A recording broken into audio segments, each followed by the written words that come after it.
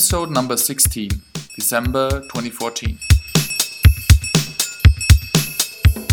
Q&A with Trent Walton, Part 1.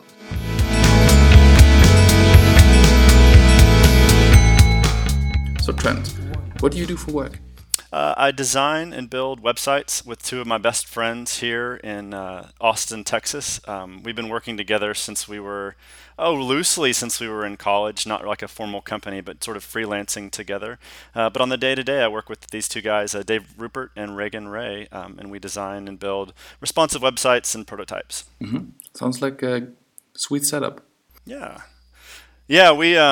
we've always kind of known each other. We actually knew each other in high school. And so we grew up, this is before there really were websites on any kind of a scale. And our lead developer, our developer, Dave Rupert, had always kind of been building websites as soon as he kind of got a dial-up connection going at his house. So before it was even a thing that the general public was using or doing or consuming, he was really interested in this stuff. So we knew kind of early on that his developed interest kind of piqued ours. We saw what he could do with it, and then Reagan and I, being kind of a little more interested on the design side of things, started thinking about what we could all do together. So we goofed off and made silly little sites. Dave had a zine, kind of magazine site that he did early on, and we all just kind of built our own things. And when we were coming out of college, we all took a few jobs.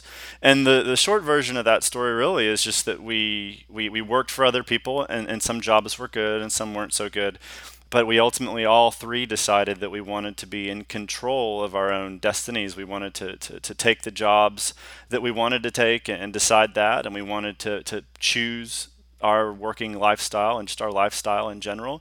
And so being able to dictate those things became really important to all three of us at roughly the same time. So that transitioned into us starting Paravel about a little over 8 years ago.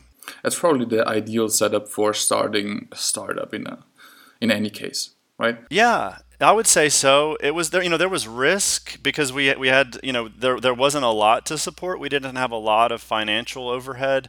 We had an office for a little while, but we didn't need to really maintain it because most of our work was remote, and most of our clients, they would have us come to their office. But just paying the bills ourselves, we knew we sort of had these.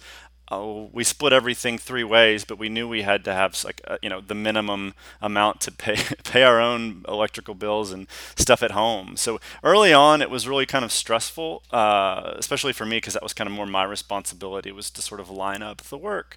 But I think it was good. I mean, it's really paid off because those times we really learned, we were forced to trust each other on a very personal level, like paying bills and all that kind of stuff. It all pays off when you're trying to kind of work collaboratively to build websites. The stakes are maybe higher in some senses. There's clients involved, and so that's a big deal. But I think that groundwork that we laid, kind of trusting each other and putting almost our own futures and destinies in each other's hands, so to speak, when we were starting the company, maybe kind of helped us learn how to get along and argue in a good way and debate. And kind of maintain really healthy, I don't know if it's healthy, it's as healthy as we're going to get, the three of us, but maintain these working relationships that I think have, put us in a unique position to be able to kind of work with larger teams and kind of move in and out of projects pretty rapidly. Where do you live and where do you come from? Yeah, so I'm a native Texan. I grew up in the Houston area, and it's not the most attractive area. There's a lot of refineries and a lot of oil and gas stuff happens there. And I think for a creative person or just somebody who's interested in design in general, that's probably not the most ideal place to be. I think that's kind of changing. But all three of us kind of grew up outside of the Austin, Texas area. But during college and after college, we all migrated there as quickly as we could, and that's pretty much, in my opinion, if you're a Texan, that's where you want to be, is in beautiful Austin, the Hill Country area. Have you ever been to the Ewing Ranch? No, I have not.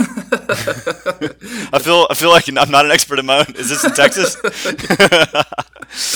Just popped into my head. I'm sorry. No, I have not. I'll put it on my list. Is Texas expensive? No, I don't think so. I mean, a lot of people move. We've got some friends. I have a couple friends who moved from California who are doing kind of like the same similar type client services web business. They moved to Texas just because I think the cost of living and the taxes are a little bit less. And I live out. It's about 45 minutes outside of downtown Austin. Really, for that, it's everything's a little bit cheaper. Land is cheaper, and I live on a small kind of lot that backs up to a ranch. So there's a bunch. I don't own a bunch of land, but it backs up to like acreage. So it's almost like all the fun to look at it and not have a lot of neighbors closely stacked by your house. It's kind of cool to have that without having to like manage it or pay for it or anything. But I do really like the slower pace. From a cost standpoint, I think was maybe only a small part of it. The larger thing for me personally in the way that I work is the web has that tendency to suck me in and kind of make me almost neurotic in terms of like how fast I refresh things and just sort of the general humming speed of the internet. I don't think that's very natural. So if you're going to work in that place, you almost need to have some sort of a counter to that. And to me, it's really just where I live, and I've got two young boys and my wife. We live out here, and it's a little bit slower, and almost more there's more interruptions and more turmoil in a good way, just family life. So I think that helps to sort of break that you know focus and attention that the internet is always demanding of me at least. What are you famous or infamous for?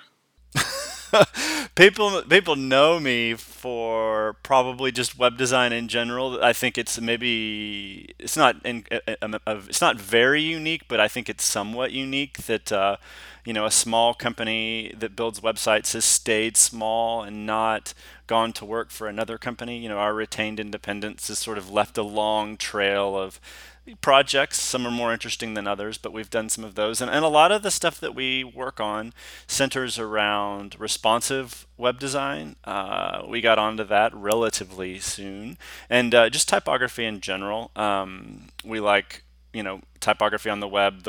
When web fonts became possible through services like, well, the web open font format and browsers supporting them more often, and then just kind of more fonts becoming available through services like FontDeck and Typekit.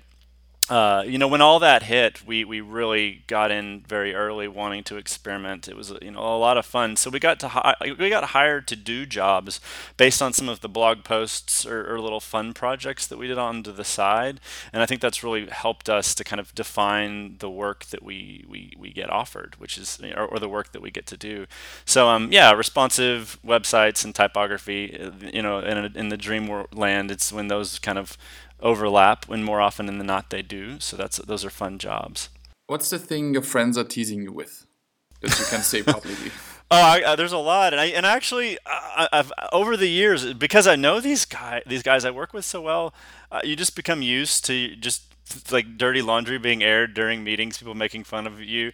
So let's see, a couple of the more fun ones have been like, I have gray hair. I've had gray hair since junior high, and it just makes me look a little more like business casual, and I don't want to be like, I want to be cool rock star looking guy, but I'm not, can't pull that stuff off. And I look like I have a Tim Cook haircut, like Apple's Tim Cook. I mean, you put our heads of hair, you swap them, no, there would be no difference whatsoever. And Reagan there's a picture of Tim Cook and Dave Grohl, Foo Fighters, Nirvana, long dark hair, beard, super cool guy, looking at an iPhone, and Reagan looks like Dave Grohl. So there's this kind of ongoing joke that like the cool guy and the nerd, basically. That's kind of been the recent one. Is there was actually a slide I had, and somebody, my son, honestly pointed out, he's like, that looks like Uncle Reagan, and that looks like you. And so I got over it, and now it's really funny. But that's my favorite one recently. Do you travel much? Not as much as I'd like. We Any kind of speaking that I've been doing, a lot of the offers had come up at the exact same time I had my firstborn. Henry will be 4 soon. So traveling, it's a little bit more difficult. Whether it's just leaving, the wife with 2 kids, it's just a little more work, and so or bringing everyone, it's just a little bit more. But the plan is when they get a little bit older and they're easier to take on trips, we'll do more of those. We took Henry to Nottingham and London recently, and that was a lot of work. It was a lot of fun, but it's also, yeah, it's a lot of work. So I think that the plan very soon is to ramp all that up as the younger gets a little bit older. So this year and next year we're hoping to do a whole lot more. And there just now is a direct flight from Austin to London, so it'll help us to get over to Europe easier.